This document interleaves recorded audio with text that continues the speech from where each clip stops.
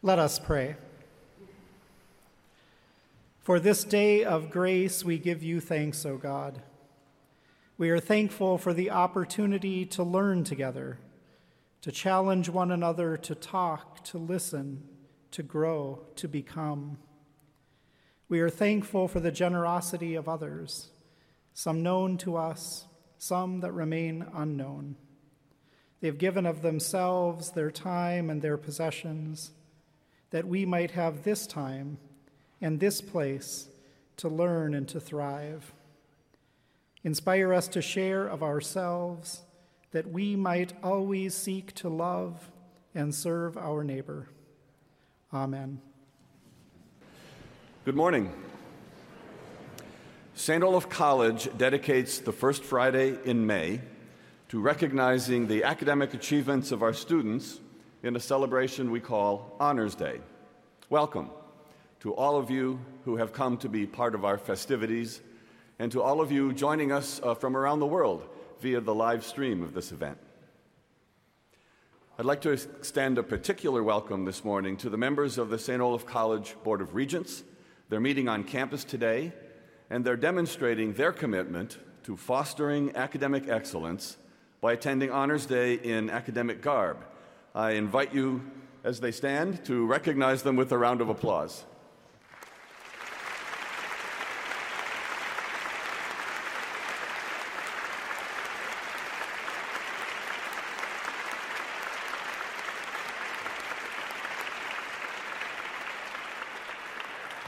I now call upon the Provost and Dean of the College, Dr. Marcy Sorter, who will lead us in these proceedings. Marcy?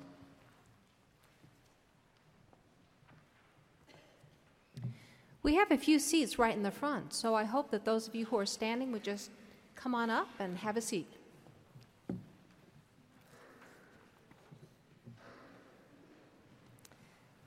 Today is a day of celebration, of recognition, and gratitude. We celebrate the academic success of St. Olaf students and recognize their academic accomplishments. Today, we also express gratitude for those who have supported them. Students, many of you here today belong to honor societies, and these are listed in today's program. Many of you are also recipients of general honors.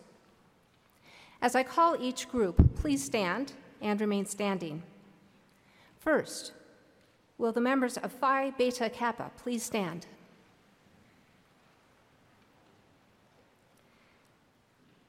Will all those who belong to one of the honor societies listed in the Convocation program please stand?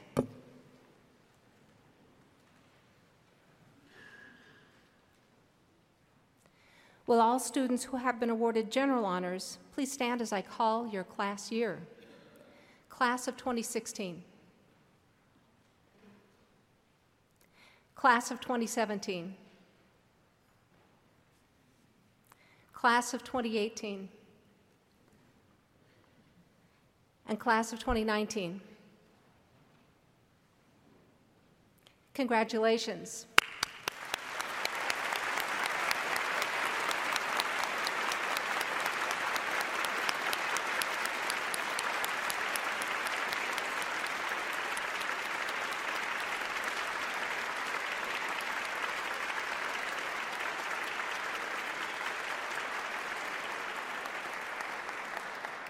Please be seated.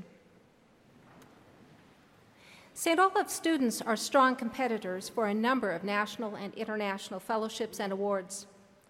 Receiving one is evidence of the high regard in which our students and St. Olaf College are held.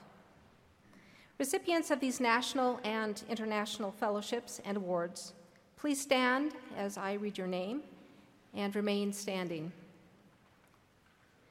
Receiving Fulbright awards are Andrew Hoffman, Mari McClelland, Erin McHugh, Lisa Ketke, Cameron Rylander, Sophia Warren Magro, and Nora Urich. Also receiving Fulbright grants are graduates from the class of 2015, and they are Elizabeth Buse, Samuel Mason Braden, and Sophia Butler. Receiving support to attend the Fulbright Summer Institute in the United Kingdom is Thomas Tomahave. The recipient of the National Science Foundation's Graduate Research Fellowship is Corey Reuter, and Corey is with us in spirit today, but she is attending an Arctic safety workshop, which sounds like she should be doing that.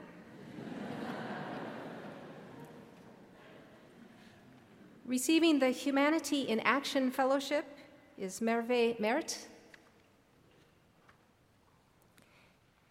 And receiving the Critical Language Scholarship are Abigail Hull and Jordan Brown. Congratulations, everyone.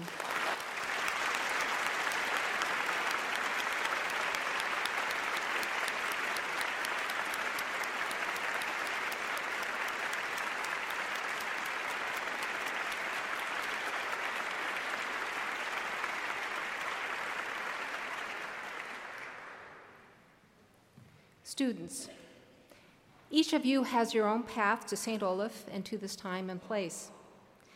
I ask that you reflect on the family members, the friends, the advisors, and faculty members who have supported you in your college journey.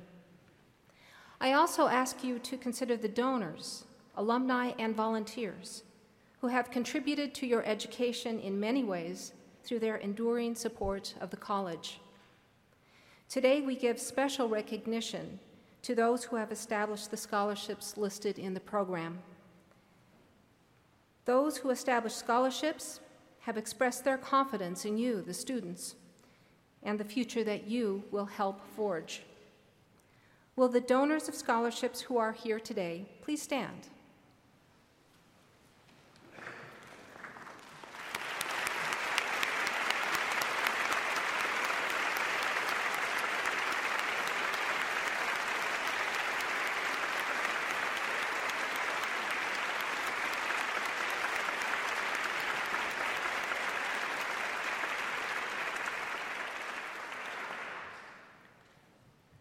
Today, we also recognize the contributions of the St. Olaf faculty to student success with their presence on the platform. The order of today's procession gives special recognition to those faculty members who hold distinguished and endowed professorships. These faculty members have been recognized for their contributions to scholarship and artistic expression, to service to the college, and above all, to student learning. Will the current holders of such chairs please rise and remain standing?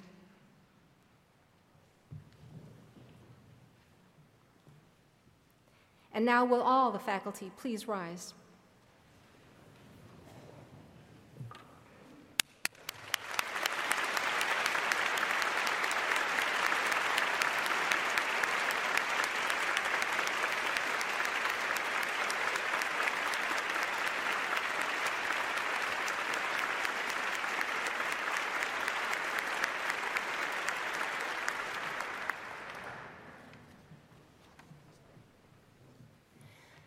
Members of the St. Olaf community, guests, members of the faculty, President Anderson, and regents, it is now my pleasure to introduce today's speaker, Paul Humke, Professor of Mathematics, Statistics, and Computer Science. The title of his talk is In the Business. Professor Humke is one of those people who make connections with others, connections that matter. Before I had even met him, I had heard that Paul Humke was someone special. I wouldn't fully know what that meant until Paul began working with me to establish a new connection between St. Olaf College and the Budapest semesters in mathematics, a highly respected study abroad program in which students study with eminent Hungarian mathematicians. What I discovered was someone who was generous and kind, someone with a lively mind and plenty of curiosity. We started trading suggestions for reading, and since then I've made a point of reading everything that Paul Humke recommends. Professor Humke makes connections that unite the global with the local. Take, for example, the International Symposium in Real Analysis, which gathered at St. Olaf this past summer. At his home in rural Minnesota, mathematicians from several countries gathered the evening before the symposium. It was a group that began decades before, adding new members along the way. And there they were, sitting at picnic tables on a warm Midwestern evening, surrounded by cornfields, a global community brought here to our locale, and looking as though there was no other place they should be. Whether it is through visiting professorships at universities here in the US and in Europe, or founding the Budapest Semesters in Mathematics, or in his relationships with students and members of the faculty, Paul Humke unites the local with the global. Many of us, myself included, are the fortunate beneficiaries. Paul also has nearly 100 publications, according to the Mathematical Society, the American Mathematical Society, and he also shared with me he has 15 other publications, and that puts him squarely at the head of his class. So for these reasons, and for many others, please join me in welcoming Paul Humke, Knight of the Hungarian Officer's Cross and Professor of Mathematics, Statistics, and Computer Science.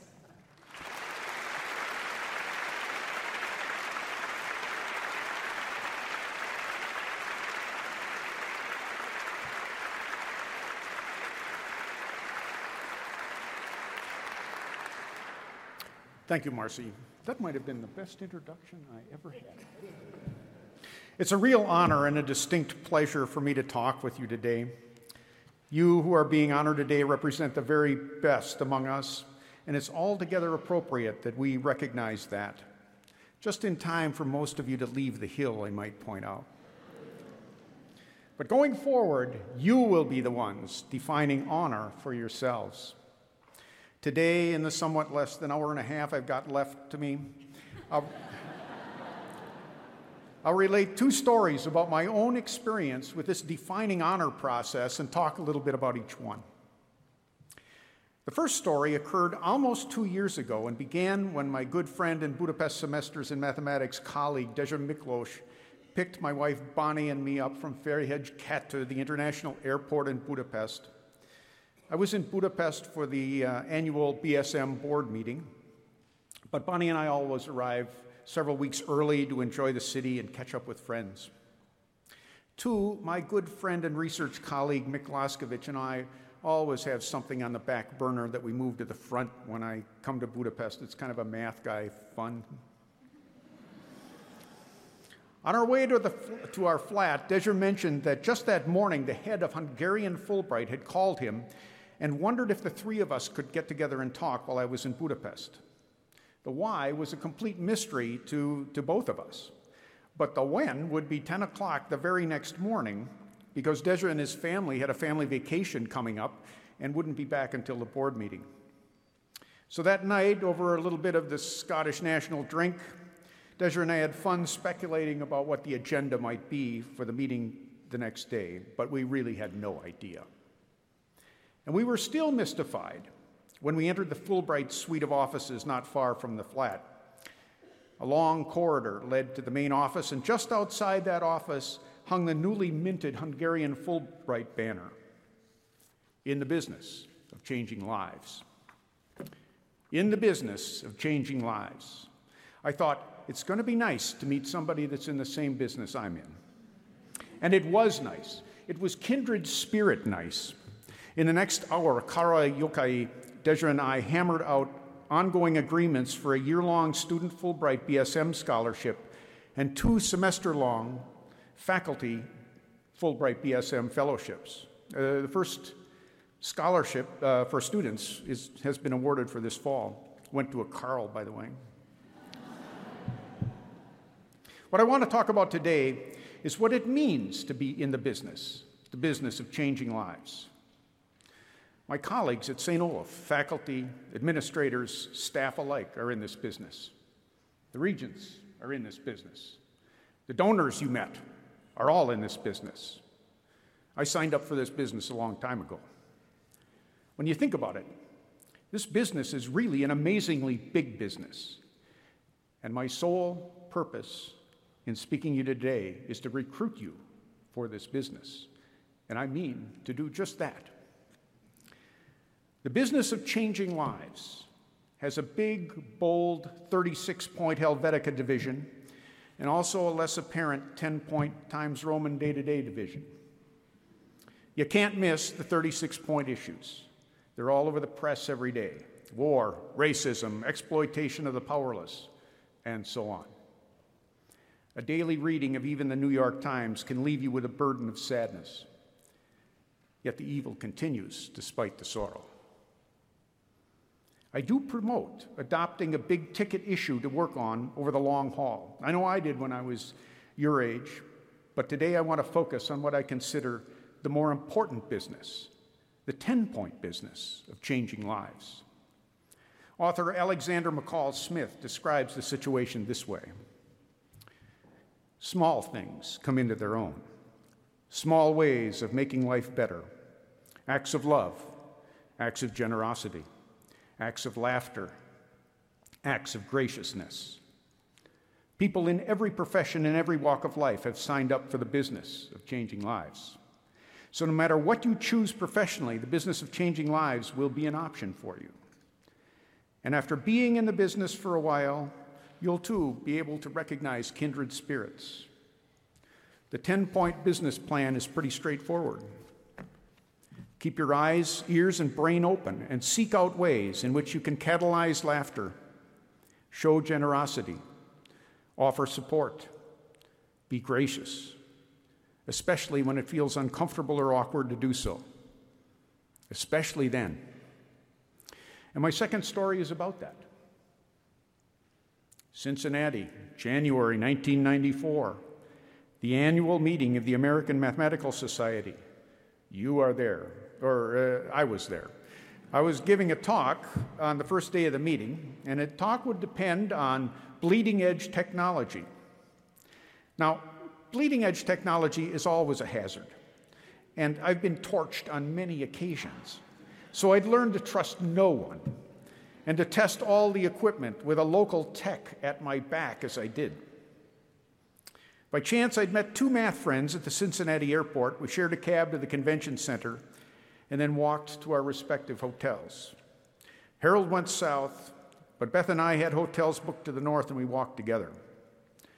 The weather was a nightmare of freezing rain and wind as we headed out with our bags. Immediately, we came upon a phalanx of street folk asking for money. I'd never seen anything like this. People lined the street, sometimes too deep, and we walked through a corridor between them. Even D.C., as its worst, was not like this. Beth had come prepared and had a bag of little raisin boxes that she handed out. They lasted about 20 yards. I didn't know what to do. I gave away my change. I tried to keep from making eye contact. I protected my wallet pocket. Even at the time, I was really uncomfortable about how I'd acted and how I'd thought in particular, but I really couldn't think of a good alternative. My talk was at 10 o'clock the next morning. I was to meet a technician at 7:30, so I was up early and headed out to catch some breakfast at a 24-hour Burger King on the way. I wondered about the street folk as I left the hotel, both how they fared the night and how I'd deal with the multitudes that morning. I was hoping it was more the former than the latter. The street was empty at 6:30, and I felt relief. Guilty, but relief. But then about 30 feet from the Burger King, a fellow stepped out and asked me for money. Instead, on a whim, I volunteered to buy him breakfast. So John, as he called himself, came with me to the Burger King. I told him he could order whatever he wanted, but he insisted I go first, and then he duplicated my order. As we ate, he talked about his life and problems with alcohol and drugs and rehab. I ate with one ear open, but was thinking about my talk. We had a second cup of coffee.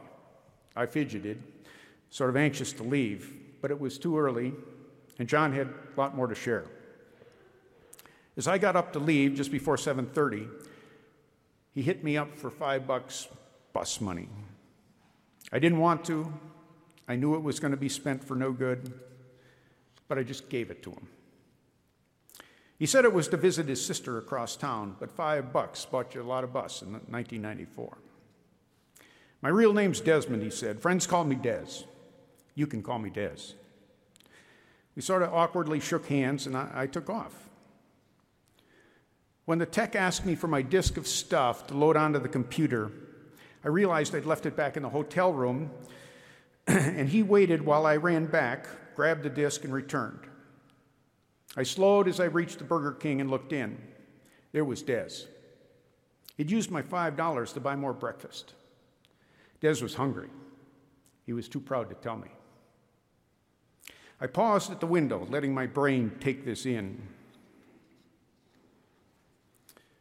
I've tried to learn not to think like a jerk, but it's hard for me, though.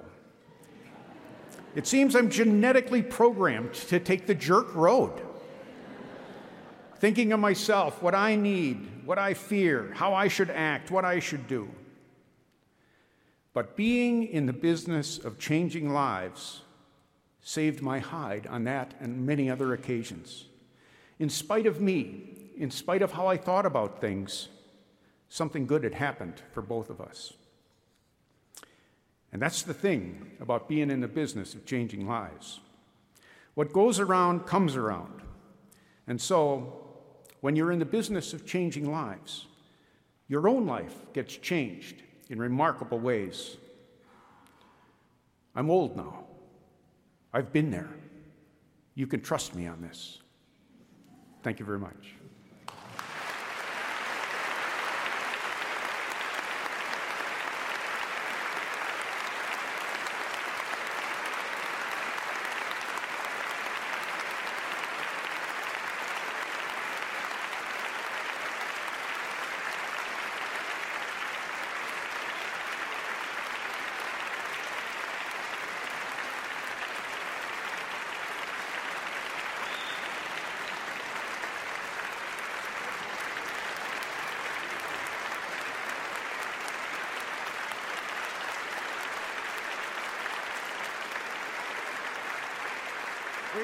We have a time limit. We have a time limit here, so thank you very much.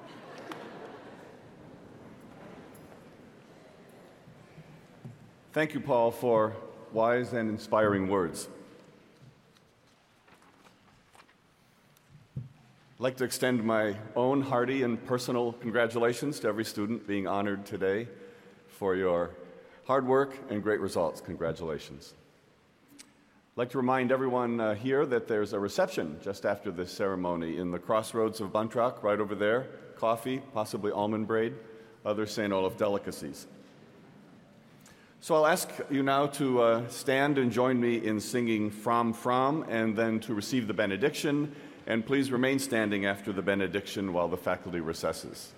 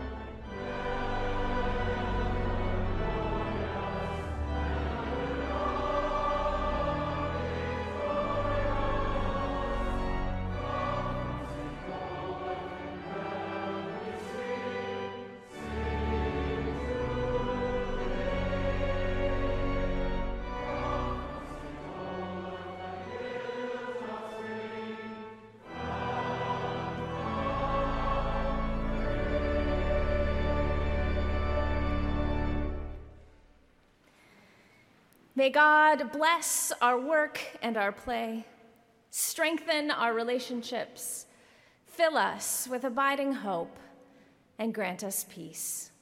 Amen.